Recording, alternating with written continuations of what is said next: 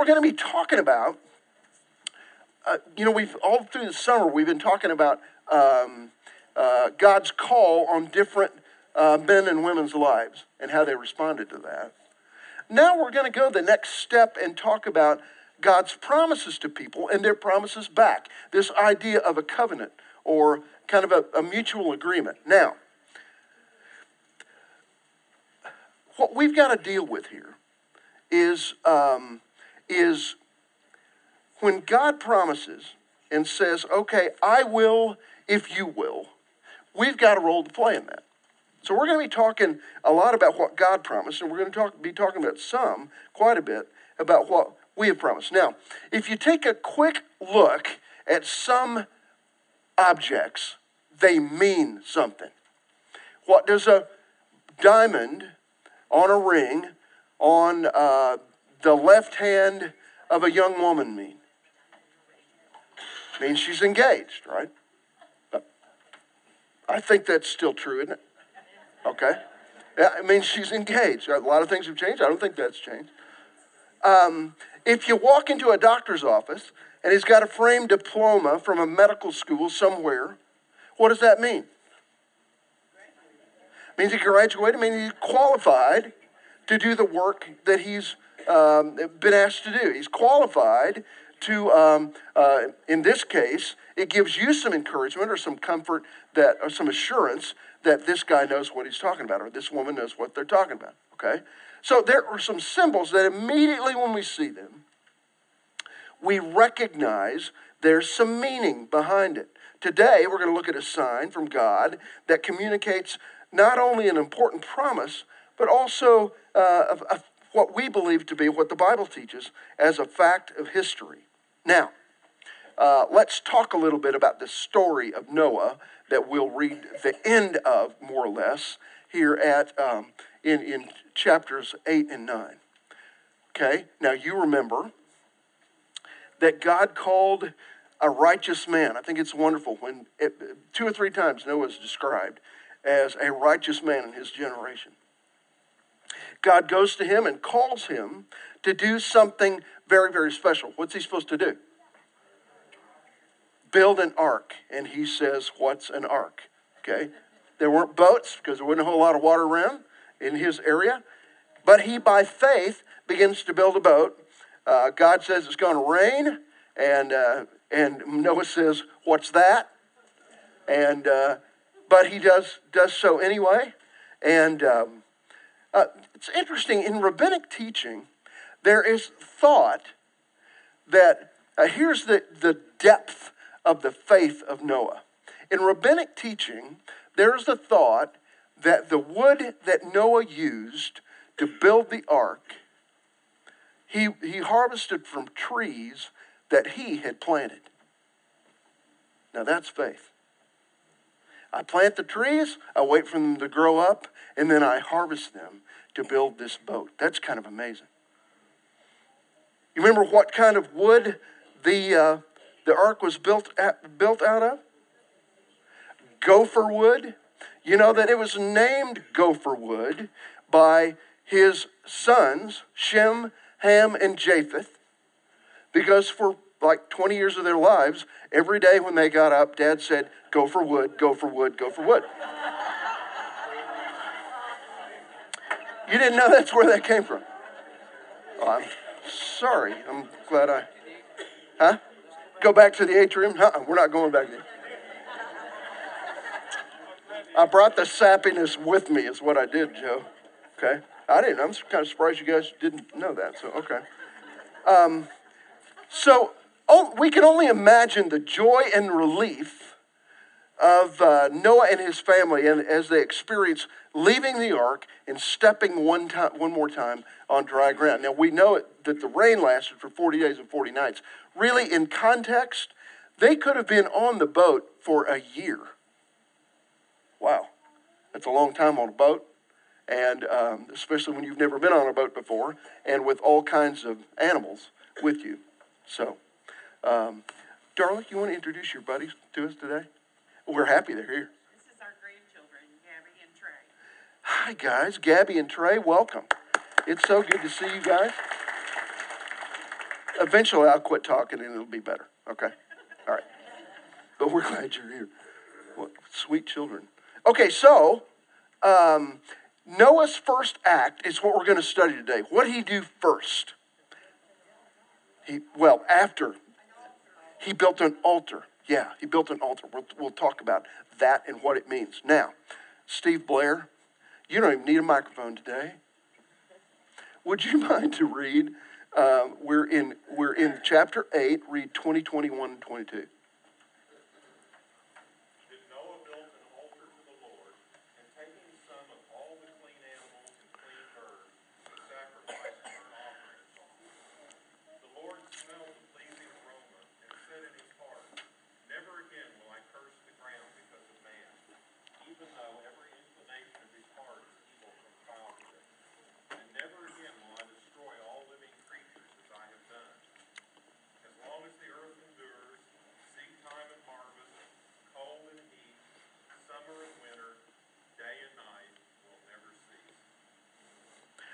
Quite a promise, huh? Would somebody now, since we can hear one another back in our little room, somebody go to 4:4. I want somebody to read 4:4 in just a minute. Who will do that? Sally, thank you. And Karen, can you get one of you guys back there to read 7:2 in just a minute, okay? Now, what we're seeing here is the first reference of an altar mentioned in Scripture. An altar mentioned in Scripture. The churches that John and I grew up in always had an altar at the front, a place to pray. When I was a little boy, occasionally I'd go to the Methodist church with my aunt, and they had altars in front of their church down in Wayne, Oklahoma. But my Uncle Earl, which I kind of got the sense that Uncle Earl only went to church when I was there, but I'm not really sure. But he would usually elbow me at the end of the service and say, "You need to go to the mourner's bench." And he called it a mourner's bench.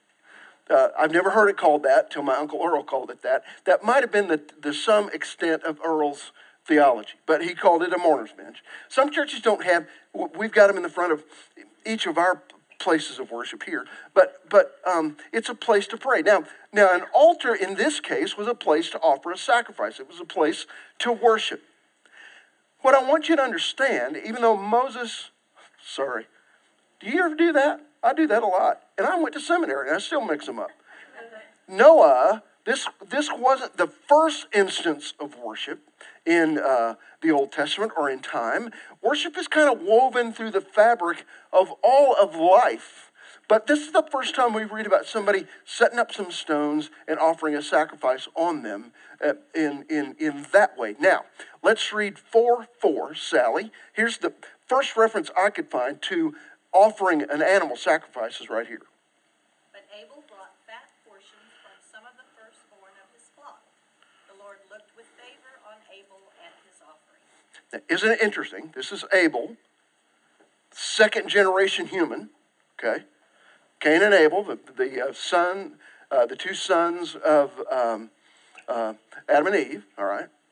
And we see that Abel is offering a sacrifice. Now, we don't see anything mentioned about an altar, but an animal sacrifice was already part of things. Worship was already part of things. Isn't it interesting that the first murder occurred over worship? Cain's offering wasn't accepted, Abel's was. It got them in this thing. Okay, but my point is here, there is worship mentioned here. Worship actually precedes the law of Moses. It was already taking place. Certainly, Noah did it here, long before the time of Moses, the lawgiver.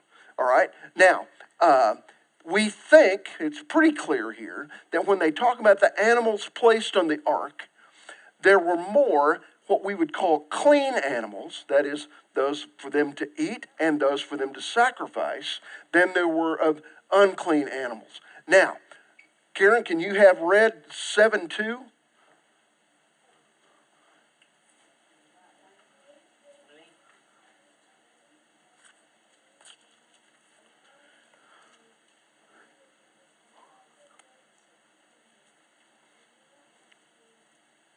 Thank you, Leanna. very much. Now, what'd you pick out there? They took 7 pair of the clean animals. So there would be those available, a clean animal for sacrifice here. So when Noah steps on dry ground, really the first thing he does is he creates an altar. He builds a fire. That's another question. Where'd the fire come from? Did they carry some with them? I suppose they did. But he starts a fire, offers a live sacrifice on the altar here. He burns offerings on it as they come back. Now, what is God's response to this? I think this is really interesting. What is God's response, verse 21? Do what? He was pleased, and I think that's an important thing. Jan, when I read this, I don't need to think God has a nose. Is it God smelled it and it was pleasing to him? Does that mean God has a nose? No, that's not what's being talked about here. This is symbolic, kind of anthropomorphic language. Just saying God saw the sacrifice of Noah and he was pleased about that. God loves it when you worship, when you bring attention to him, when you acknowledge him. He loves that. He accepts it. It pleases him. Now, there's another thing in the last part of this verse that I want to be sure that we don't miss. God addresses here man's propensity to sin. And you remember the flood came as a result of the pervasive nature of sin throughout humankind. And he chooses this family of 8 people to preserve.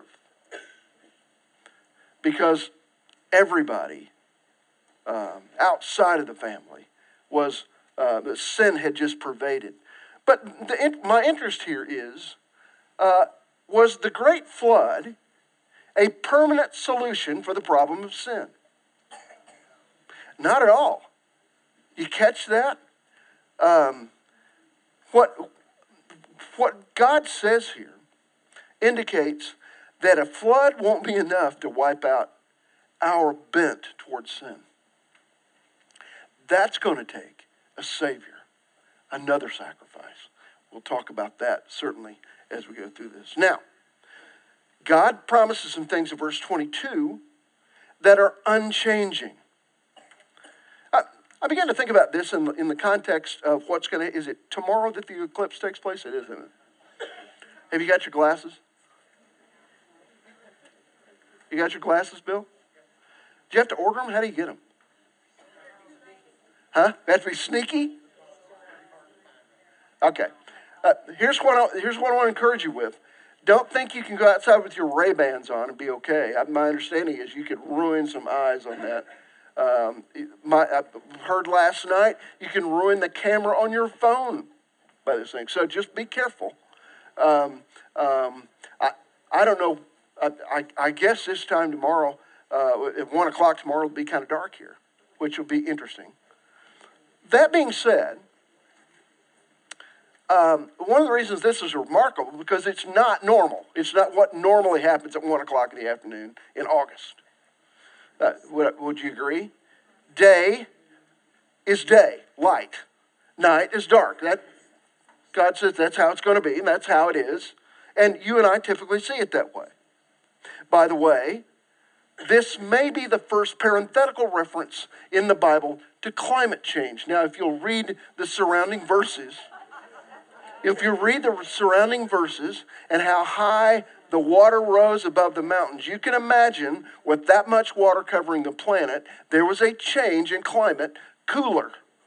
You can imagine that. And by the way, the EPA was begun right here. You know what?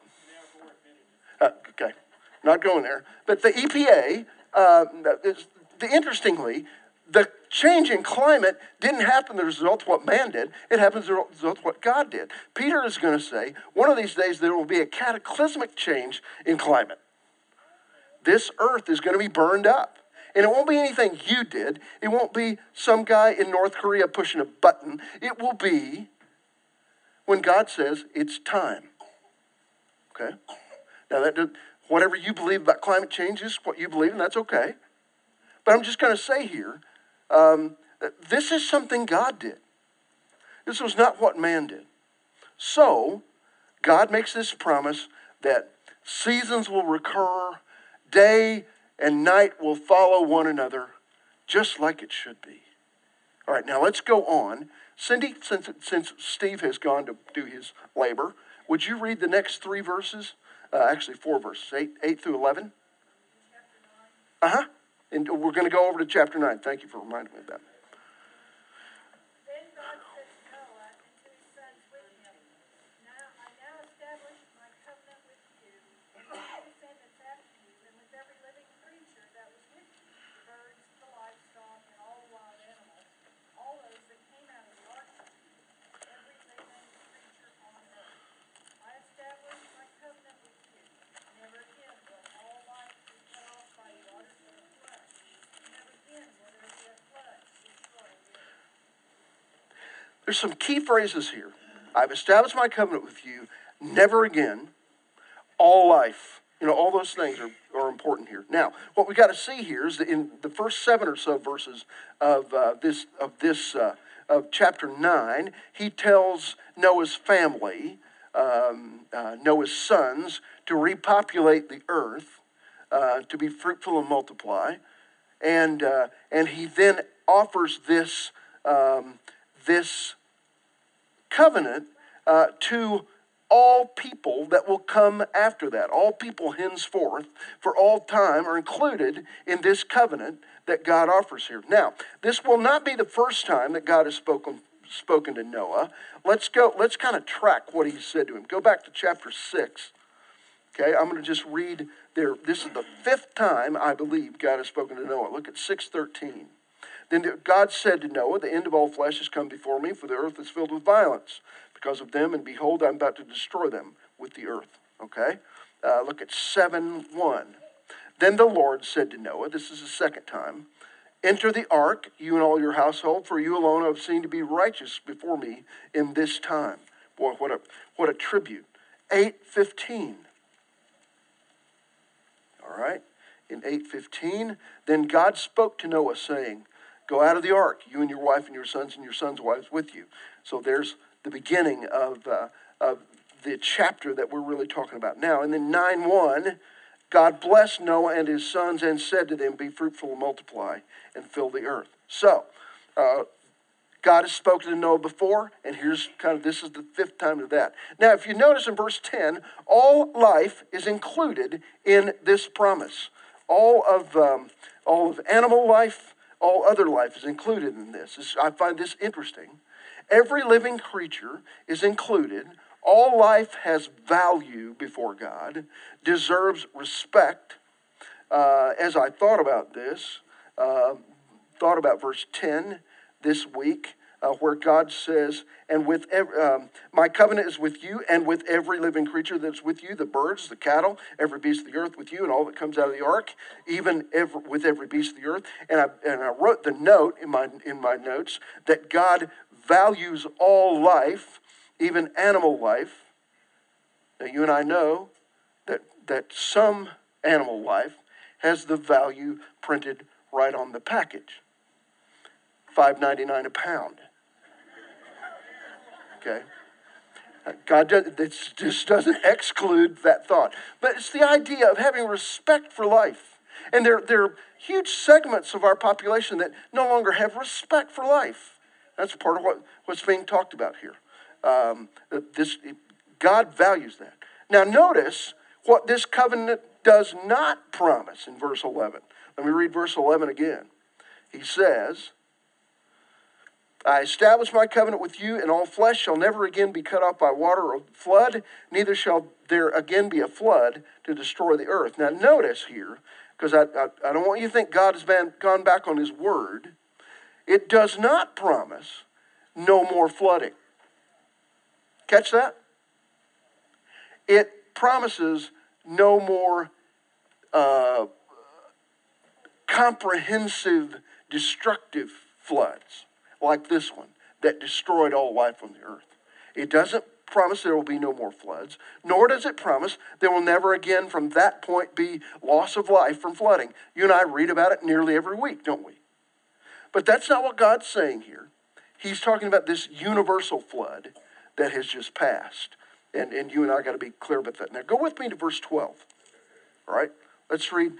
Somebody would pick it up right there. Read verse 12 down through 17. Here's where the rainbow comes in, our symbol for today. Somebody read it? And God said, "This is the sign of the covenant I am making between me and you and every living creature with you, a covenant for all generations to come.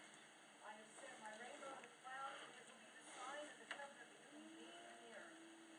Whenever I bring clouds over the earth, and the rainbow appears in the clouds, I will remember my covenant between me and you and all living creatures of every kind. Never again will the waters become a flood to destroy all life. Whenever the rainbow appears in the clouds, I will see it and remember the everlasting covenant between God and all living creatures of every kind on the earth." So God said to Noah, "This is the sign of the covenant I have established between me and all life on the earth." All life in the earth. Okay, so let's go back to how we started. What does a ring on the left, a diamond ring on the left hand of a young woman means? She's getting married, or she may be. It's a covenant of marriage. Okay. What does a diploma mean on the wall of your doctorate? It means they've been to medical school. There's a promise there. He's fulfilling something. So what does a bow in the sky mean after a rain? No universal disaster flooding, and it's God's promise to you and I, and it's part of this covenant to us.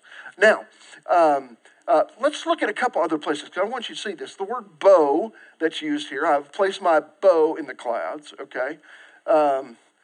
Okay, Chris, I'm going to welcome you to class this way, all right? Would you go to the Psalm portion that's printed there and read it? Would you mind to do that? Because I know you can read it. I've heard you read before. Psalm 48:22. Morgan, I'm going to pick on you. If you'd go to 1 Samuel 18:4, these guys are both MacU graduates. If they don't know how to read the scriptures, then we're all in trouble. Psalm 48:22 and 1 Samuel 18:4. Okay? Did I get the wrong passage? Well, then I did get the wrong passage, didn't it? While I'm trying to cover my mistake, Morgan, would you read, please? By the way, that was a test to see if he knew the Bible. Morgan, go ahead and read 1 Samuel 18:4.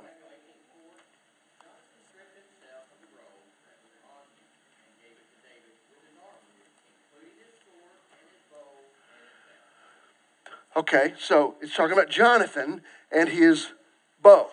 Same word. Interesting. I'm going to make a little stretch here. Chris, where we really need to go is Genesis 48:22. I just put the wrong. It's all important that you include all of the detail in there and not get it wrong. Genesis 48:22 is what we need, which is not far from where we are now. So it's talking about an archer's bow. Same word as rainbow. And by the way, the word rainbow is not used. It's bow. You will see my bow in the clouds. Okay, Chris, you got 48:22? I sure do. Moreover, I have given to you rather than to your brothers one bountiful, that I took from the hand of the Amorites with my sword and with my bow. With my bow. Okay, so that's clearly a military term talking about an archer's bow. Could it be? I don't know. Could it be that God is saying, I'm laying my weapon down? I don't know. But I think about that when you will see my bow. I won't use that bow again. Just an interesting thought. Now, how, in verse 14, I just put the thought here, an intriguing thought to me. We know the science of rainbows. I can see Ellie, he's over here going, we all know that rainbows happen because of, okay? He's watched the History Channel, he watches A&E, all that stuff. I get that. I went to nasa.gov this week. By the way, what does it mean that it's got .gov after it? It means you paid for it. That's what it means. Okay? Here's what NASA says about rainbows. Okay, here's what it says. If you had no idea at all about what a rainbow is or what it causes it, you might actually believe some of the legends that different ancient cultures have created to explain it. Rainbows are among the most beautiful of nature's displays. Okay, nature did this, certainly not God. Nature did it, right? A rainbow isn't really a thing, and it doesn't exist in a particular place. Both of those thing and place are in quotes. It is an optical phenomenon that appears when sunlight and atmospheric conditions are just right, and the viewer's positions is just right to see it. A rainbow requires water droplets to be floating in the air. That's why we see them right after the rain. The sun also must be behind you. So it begins to kind of tell us what a rainbow is scientifically. So here's my question. If we know the science of rainbows, does it affect your appreciation of what God has promised here when he puts a bow in the cloud? Has he kept his promise? Now, by the way, this would have been, help me think. This would have been 2500 BC, somewhere in there. I'm thinking. At least 2000 BC, the story of Noah. Has he kept his word so far? Have you ever seen a rainbow? If you read that symbol after rain and think, okay, it stopped raining, God kept his word. He's kept his word for what? 4,500 years so far. I don't think I need to really be worried about that. It's funny what he says here in verse 15. The way it's written, he doesn't say, when you see the bow in the cloud, remember. He doesn't really say that. What does he say in verse 15? I'll remember. God, I'll remember. Is God that forgetful? There's got to be something else going on here. I mean, he's really old, but he's not getting forgetful like I am. God says this is going to be an assurance to you. He doesn't need a reminder, and he won't forget his promise to you. I'm going to ask you a question, and I'll ask it again in a few minutes. Can you recall anything in your life, either now or formerly, that God has promised you? Don't answer it out loud. What has God promised you? Will he keep his promise? That's a rhetorical question, isn't it? So, in verse 16 and 17, he leaves us with the thought that this is the sign of the covenant which I've established between me and all flesh on the earth. And this is an everlasting covenant, he says in verse 16. What does the word everlasting mean here? It means, got to be careful here, because this promise won't be needed in heaven. In eternity, this promise won't be needed. This promise is for as long as earth endures. Now, there's an implication in that one of these days, earth will not endure. Okay? But as long as earth endures, the promise is good. Now, how important, here's kind of where I want to end today. By the way, I said next week, we'll be in 17. We're going to look at the covenant promise of circumcision with Abraham, with Abram. Okay, so read chapter 17 or so, and we'll get into that next week. We're going to look at several of the promises and their symbols, and then we're going to look on at how the covenant relates to you and me on beyond that. Okay, here's the question that I left. How important was God's covenant, was this covenant with Noah? I heard a great sermon earlier this week by Dr. Fozzard on Abram and Abraham.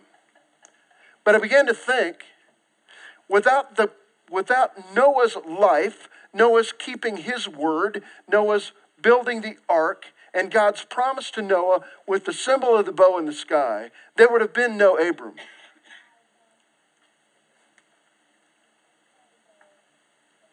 Noah was faithful. So, without Noah's promise, without his faithfulness, there would be no Abraham. What we're going to study next week.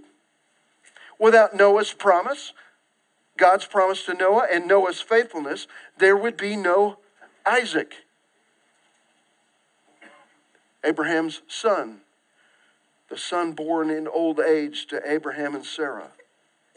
Without Noah's promise, without God's promise to Noah, and without Noah's faithfulness and God's faithfulness, there would be no Jacob, and therefore no Israel,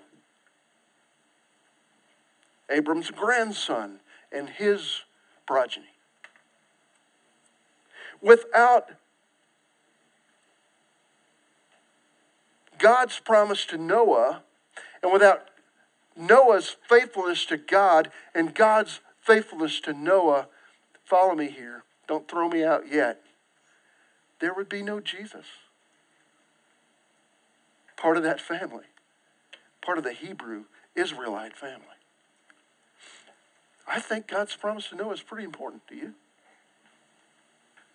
I think the story of Noah's faithfulness to God and his belief in God is really, really important. So I'm going to go back to my question that I asked about 5 minutes ago or so. What has God promised you? Okay, Estella, can I put you on the spot? Because you said a couple of things that God had done for you a few minutes ago. In celebrating your birthday, I can't say it. 80th birthday. What has God promised you? Promise me to be faithful, to walk with me through all things. Has he kept his word? He has kept his word for a long 80 years. I'm not picking on you because you're 80. I'm picking on you because I know you know that God is faithful. Has God promised you anything? Has he thus far, Janet, been faithful? He has, hasn't he? Have you ever caught him going back on his word? You're not gonna either. I think of some of the things that you have been through, and some of the things that your families have been through. And I could just, I look at Richard and Kay, and I think of really lost it all in a tornado. And then Richard is with cancer. But has God been with you? That's what he promised, didn't he, Kay? You see, I submit to you that when you see the bow in the clouds, just remember God's faithfulness. I don't really tend, when I see a rainbow in the cloud, I don't tend to worry, okay, well, I was afraid God was going to destroy the earth with rain again. Do you? I don't think we do that. But it ought to be a cue to me, a symbol, a visual cue for me to say, God is faithful. He's unchanging in that way. Somebody once said to me, if God were 99 and 44 100% faithful, he would not be faithful. He's 100% faithful. If there is ever a time that you could prove from scriptures or prove from your life or somebody else's life that God has not come through, that God has not kept his word, then he is not faithful. But God is faithful. We're going to talk some more about God's promises to you and to yours and how he has kept his word. And we'll continue this discussion in Genesis 17 next week. I'm really glad to be back home. How about you? Good to see you.